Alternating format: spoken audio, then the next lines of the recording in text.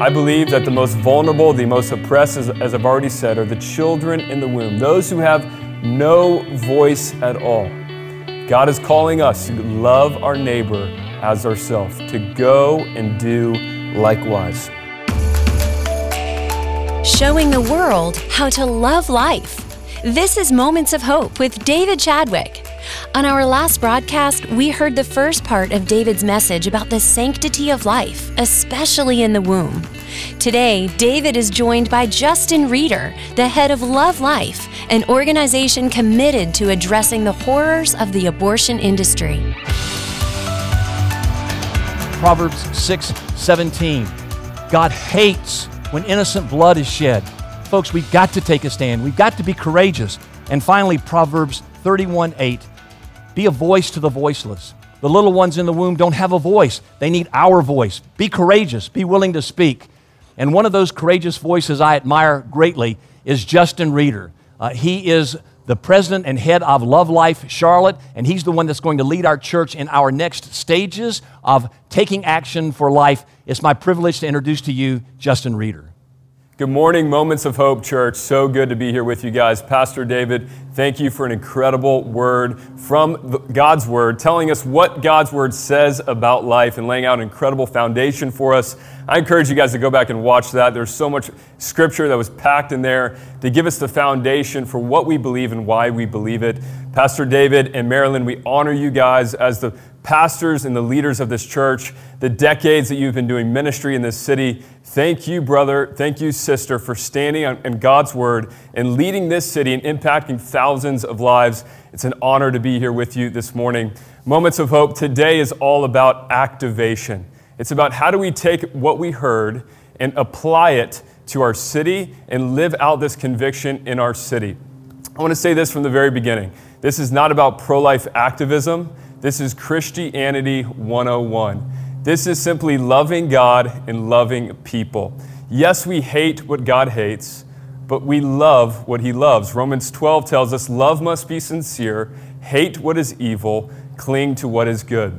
So therefore, we are motivated not by the sin of abortion, but by the beauty of Jesus. That is our motivation this morning, to live out our faith.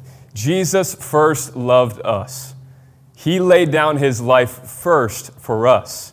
Therefore, we love others. He left heaven and He came to earth, this broken world where He was beaten, He was hung on a cross, He was misunderstood because He loved us. And so we're simply following the model of Jesus. We're loving others as He loved us. And that is our motivation. It's so important that we understand that our motivation is not the ugliness of abortion or the sin of abortion, but our motivation is the beauty of Jesus.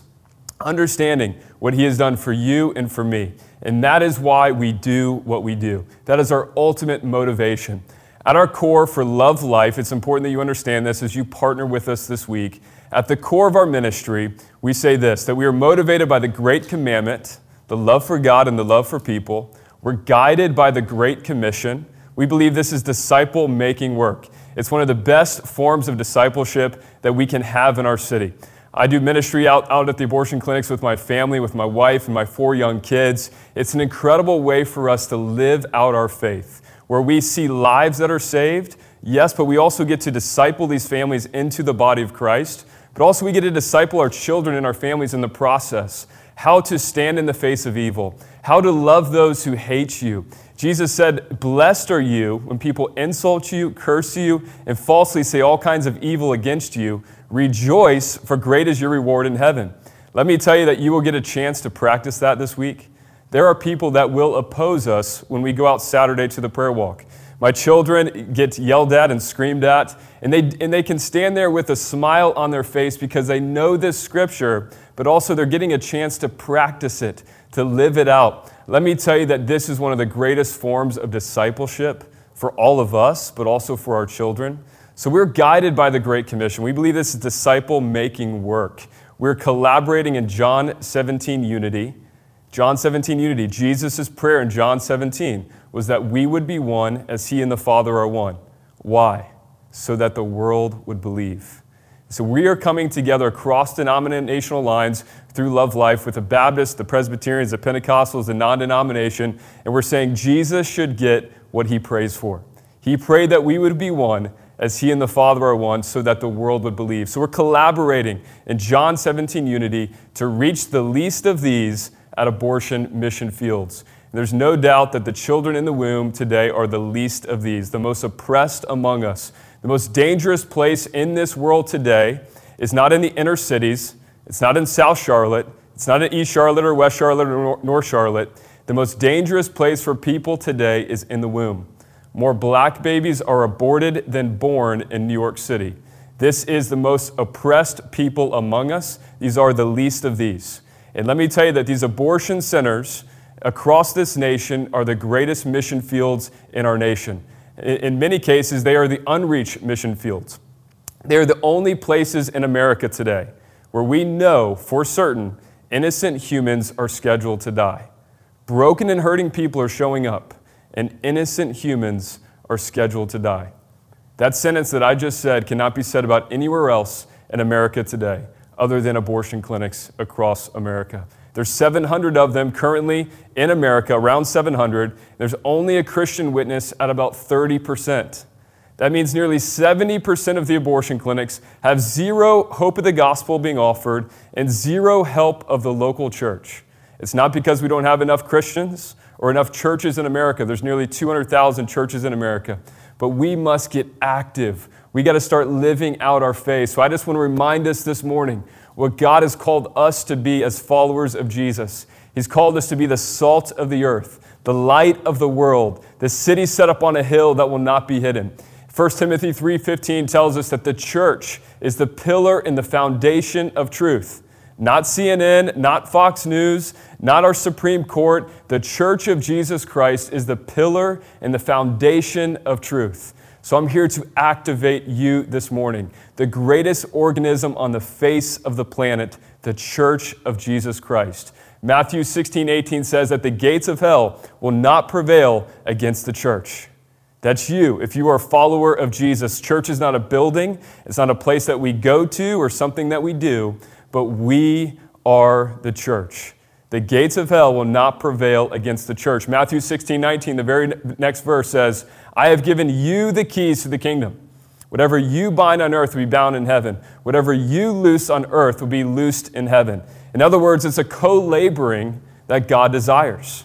So the whole mission of Love Life is to unite and mobilize the church, to create a culture of love and life that would result to an end to abortion and the orphan crisis. We want to create a culture where people stop running to the local abortion clinics for the answer and they start running to the local church. And let me tell you, friends, that it's starting to happen. We've been at this now for about 5 years. We've now seen over 500 churches come together across denominational lines, over 92,000 people that have come out to the abortion clinics for prayer walks in our city, resulting in over 3,200 families that have made the choice for life at the abortion centers. These are people that showed up for scheduled abortions in our cities and made the choice for life. You're going to get to hear one of those stories here in just a minute, but the church has the answer. We have the answer. We have the hope. It's Jesus, the hope of the gospel, and we are here to be the hands and feet of Jesus to offer help to these families. So I'm here to activate you this morning. 1 John 3:16 and 18 says this, this is how you know what love is. Jesus laid down his life for us, and we ought to lay down our lives for our brothers and our sisters. Not just with words, not just with talk, but with action and in truth. This is about action. This is about living out our faith. John the Baptist said to produce fruit in keeping with repentance. In other words, there's an ongoing act. Maybe you've been complacent over this issue in your past. Maybe you've had an abortion in your past. I just want to speak to you just like Pastor David did as well. We're not about shame or condemnation. We are about healing and restoration. That's who Jesus is. If you've had an abortion, it's not the unforgivable sin. If you are in Christ, you are a new creation. The old is gone and the new has come. So please do not sit there this morning and be hearing the voice of the condemner. I want to speak to you that you are going to be the Navy SEALs of this movement. Those that have had abortion in their past, God's going to use your past misery and use it for today's ministry. That's what I believe. But we want to see the church get off the sidelines and get into the game, so to speak. So I want to call you to action. The way that that we do this as we partner with the church is we call the church to adopt a week. And this is your week. This is Moments of Hope's week. So this day, Sunday, is all about education, awareness. What does God's word say about life? But also, what is the tragic truth of abortion in our cities? And I want to tell you that. Pastor David said some of it, but I want to follow up on it. It's 1 out of 3 women and men will have an abortion in their lifetime. That's the reality. 1 out of 3 women and men. And I include men in that conversation because I actually believe that this is more of a man's issue than it is a woman's issue. If men were standing in our proper place of responsibility, women would not be run into the abortion clinics. And our stats back that up. We talked to thousands of moms out at the abortion clinic, and they tell us that if the father of the child had simply said, I'm with you, I know this was an unplanned pregnancy, but I'm with you, we'll figure this thing out, then the mom never even would have considered an abortion. Not over 90% of the moms tell us that. So the reality is that this is more of a man's issue. If men would start taking our rightful place of responsibility, women would not be running to the abortion clinics. The most impactful voice in the mother's life is not her pastor, it's not her doctor, it's not her mother, it's the father of the child. So men, let's rise up. We're called to protect women and children. 1 out of 3 women and men will have an abortion in their lifetime. This is the greatest moral issue in our lifetime, in my opinion. We've never seen death on a magnitude and scale like we are experiencing today through abortion. Since 1980, 1.5 billion have been murdered in the womb globally since 1980. Those are the best numbers that we have globally, and it only goes back to 1980. Globally, when they started tracking it, 1.5 billion since 1980. The leading cause of death in our community here in Charlotte is not gang violence. It's not homelessness. It's not cancer. It's not heart disease. Yes, you guessed it, the leading cause of death in our community is abortion. 150 to 200 abortions are happening every week in Charlotte. This is the leading cause of death in our community. We have to talk about it. We have to be aware of what's happening. And you see this in the story of Nehemiah, and this is how the Lord birthed the whole vision of Love Life in my heart back at the end of 2015. In the story of Nehemiah, he heard the tragedy that was happening in Jerusalem. The broken walls, the gates that were burning with fire. He had to be made aware of the issue in his city. That's where his whole journey began. And that's where our journey is beginning today. What does God's word say about life? What is the reality of our city? But we're not going to stop with just education and awareness. Just like Nehemiah didn't stop with just hearing about the reality, he did something about it. What did Nehemiah do? He turned to prayer and fasting. And that's what we're going to do this Wednesday. We're calling the church to pray and fast all together this Wednesday. This is your Wednesday to pray and fast. We believe that this is a spiritual battle that must be fought with spiritual weapons. We need the Lord to break our heart again, to remove the heart of stone, to remove the calluses in our own hearts, because if we're honest, we have allowed the culture to creep into the church. We have allowed this issue just to become another issue. But in reality, it is the greatest moral issue of our time. So we need to pray, God, break my heart for what breaks yours. Let me feel what you feel. And when we pray, when we fast, not only does it change us, but there's impact that we see that happens at the abortion clinic. We see drops in the abortion clinic when the church is praying and fasting on Wednesday. There's power in prayer. Oswald Chambers said that prayer doesn't prepare us for the greater work. Prayer is the greater work. Prayer is the backbone of Love Life and what we do. Because at the beginning, I talked about how our motivation is not the sin of abortion, but it's the beauty of Jesus. Our motivation is the great commandment, to love the Lord our God with all of our heart, soul, mind, and strength, and to love our neighbor as ourselves. Well, in Luke chapter 10, the question was asked to Jesus, who is my neighbor? It's a great question. Who is my neighbor? And I want to read to you now in Luke chapter 10, verse 30. This is Jesus' reply. He says, a man was going down from Jerusalem to Jericho when he fell into the hands of robbers. They stripped him of his clothes, beat him, and went away, leaving him half dead. A priest happened to be going down the same road, and when he saw the man, he passed by on the other side. So too a Levite, when he came to the place and saw him, pass by on the other side. But a Samaritan, as he traveled and came where the man was, when he saw him, he took pity on him. He went to him and bandaged his wounds, pouring on oil and wine. Then he put the man on his donkey, took him to an inn, and took care of him. The next day he took out 12 silver coins and gave them to the innkeeper. Look after him, he said, and when I return, I will reimburse you for any extra expense you may have. Which of these do you think was a neighbor to the man who fell into the hands of robbers? The expert in the law replied, the one who had mercy on him. Jesus told him, go and do likewise. That is my challenge and encouragement for us, to go and do likewise, not to pass by any longer like the priest and the Levite did on the other side. Jesus could have said anything whenever he was asked who my neighbor was. He could have said the people that you work with, the people that you live next to. Now, of course, those are our neighbors. And of course, we should be impacting every sphere of influence that we touch. But when he was asked this question, he chose to describe a very long parable, by the way. He took time to describe somebody that was beaten and left for dead. He chose to describe somebody that was in desperate need for help. You see, because God's heart is always for the least of these. It's always most burdened towards those who are the most oppressed. And friends, I would ask you today, in our context, who is the neighbor that Jesus would describe? I believe that the most vulnerable, the most oppressed, as I've already said, are the children in the womb, those who have no voice at all. God is calling us to love our neighbor as ourselves, to go and do likewise. I want to read a quote from William Wilberforce. William Wilberforce was a man that helped abolish the greatest moral issue of his time, which was slavery. He said this, he said, let it not be said that I was silent when they needed me.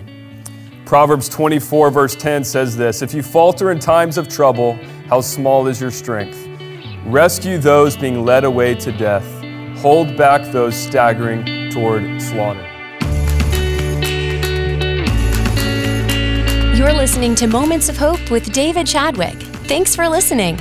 Coming up, David joins me in the studio with an interesting discussion on taking the acid test. We'll be right back. This is the Ministry Minute, focusing on ministries that have a positive impact on our community. I'm Mark McManus, and here is Jim Noble with the Dream Center Charlotte. Hello, my name is Jim Noble with the Charlotte Mecklenburg Dream Center. And Bo and I, the director of the Dream Center, just wanted to take a minute and tell you guys thank you. Moments of Hope, David and Marilyn Chadwick, all of you there, Dean, we all been phenomenal for us. You've been there since 2008 when we started King's Kitchen, and that kind of grew into the Dream Center, and the meals we've fed the last 8 weeks, probably exceeding 55,000 now, I guess. We're so grateful you guys have made such an impact in the city by reaching out to those that have needs greater than we have. And what do you think, Bo? Yeah, so it's been amazing to just watch the work that's happened with the meals as they've gone out. You know, I always tell people it's not about the food, it's about the relationships that are formed and the ministry that takes place. And so in JT Williams and Thomasboro and Reed Park, I mean, it has opened up doors that we never thought would be open. You know, we've seen people come out and just welcomed us with open arms, just so grateful for the meals, and we just thank you, Moments of Hope, and just this wouldn't be possible without you guys. And you know, the first call we made when we decided to go this route and provide these meals was the Moments of Hope, and it was a phone call that was met with a resounding yes. And so we're so appreciative of you guys and just everything you all do for us and for the kingdom. And not only that, but you also sewed into our kitchen, and the Dream Center now this week started producing meals there, and as the restaurants open back up, all the meals will shift to the Dream Center with the kitchen you helped us do. So we're so grateful for you guys. God bless you. God bless Moments of Hope, and we just pray an unlimited return harvest on the seeds you sowed into this ministry. Thank you very much.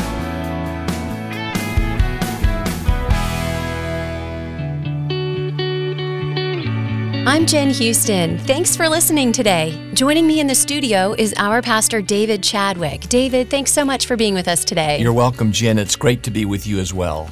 Well, in this morning's Moment of Hope, you talked about taking the acid test. So how does this relate to our personal relationship with Jesus and our faith in Him? Well, let's go back to what is the purpose of the acid test. We use that phrase a lot in our different conversations today. I mean, the acid test off, whatever. Mm-hmm. Well, whenever you're trying to get gold to be pure, you put acid on top of it. And the acid burns away all of the dross and the things that don't allow the purity of gold to be there. So when you talk about the acid test, you're asking God to put on your life acid, which might even be painful and might burn away some dross and stuff that's not of faith, in order to have a pure faith that's like pure gold. So I would adjure all of our listeners today to get some time away and to be alone with the Lord and try to hear Him speak to you and say, Lord, give me the acid test of pure gold for my faith. That might be that God would allow something that's a little bit painful or difficult to come into your life so that you can see a place of doubt or unbelief that's existing in your heart. It's not done for your demise, it's done for your good. God so loves you that He gives you acid tests along the way to burn away anything that's keeping you from more intimacy with Him. So when we ask God to give us the acid test of faith today, we should realize it might be a bit painful, but that's okay. You know, in John 15:2, Jesus said, those people who are bearing fruit for the Lord, He prunes. And He does so not because He hates those people who are bearing fruit for Him. He does so for the purpose of them bearing more fruit. So if you go to Israel today, and Israel is the third largest fruit exporter of all the nations in the world, you'll see trees that are 20 feet high bearing great fruit, and then you'll go back the next year, that same tree will be cut back to a nub. If you ask the vine dresser, what in the world are you doing there? He's saying, I'm doing that because over time that tree will then produce even more fruit. I was pruning away things that were keeping fruit from coming to that tree. Similarly, I think God brings the acid test of pruning sometimes when we're even bearing fruit for Him, not for the purpose of destroying us, but getting rid of some vines and weeds around us, cutting us back maybe to a bit of a nub for the purpose of bearing even more fruit for Him for His glory. It's an acid test. It's a good test, pruning something from the Lord. I think this is really good. And just to get a little personal here, I personally feel like COVID-19 has been a bit of an acid test for my own life. And thank the Lord, He's revealed some anxieties about death and about suffering. And I'm thankful that He's revealed these things so I can look at them, examine them, and have Him remove them from my life to live free. Yeah, they're keeping you from bearing the fruit that God wants you to bear. At the moment, it's painful, but over time, it's the greatest blessing you can receive. Again, that's the idea of an acid test that I think the Lord wants all of us to take on a regular basis, not to hurt us, but for His glory, so that we can bear more fruit for Him. What a beautiful invitation for us. Thank you, David. And anyone who would like to receive from me a written daily moment of hope, go to momentsofhopechurch.org. You can subscribe there. They're free of charge every morning in your inbox, 7 a.m., to give you a moment of hope. This has been Moments of Hope with David Chadwick, Senior Pastor of Moments of Hope Church. We would love to have you join us for worship this Sunday morning. We meet at Providence Day School, located at 5800 Sardis Road in South Charlotte at 10 a.m. You can find more information on our website, momentsofhopechurch.org. And while you're online, be sure to sign up for David's daily Moments of Hope, delivered every morning to your inbox.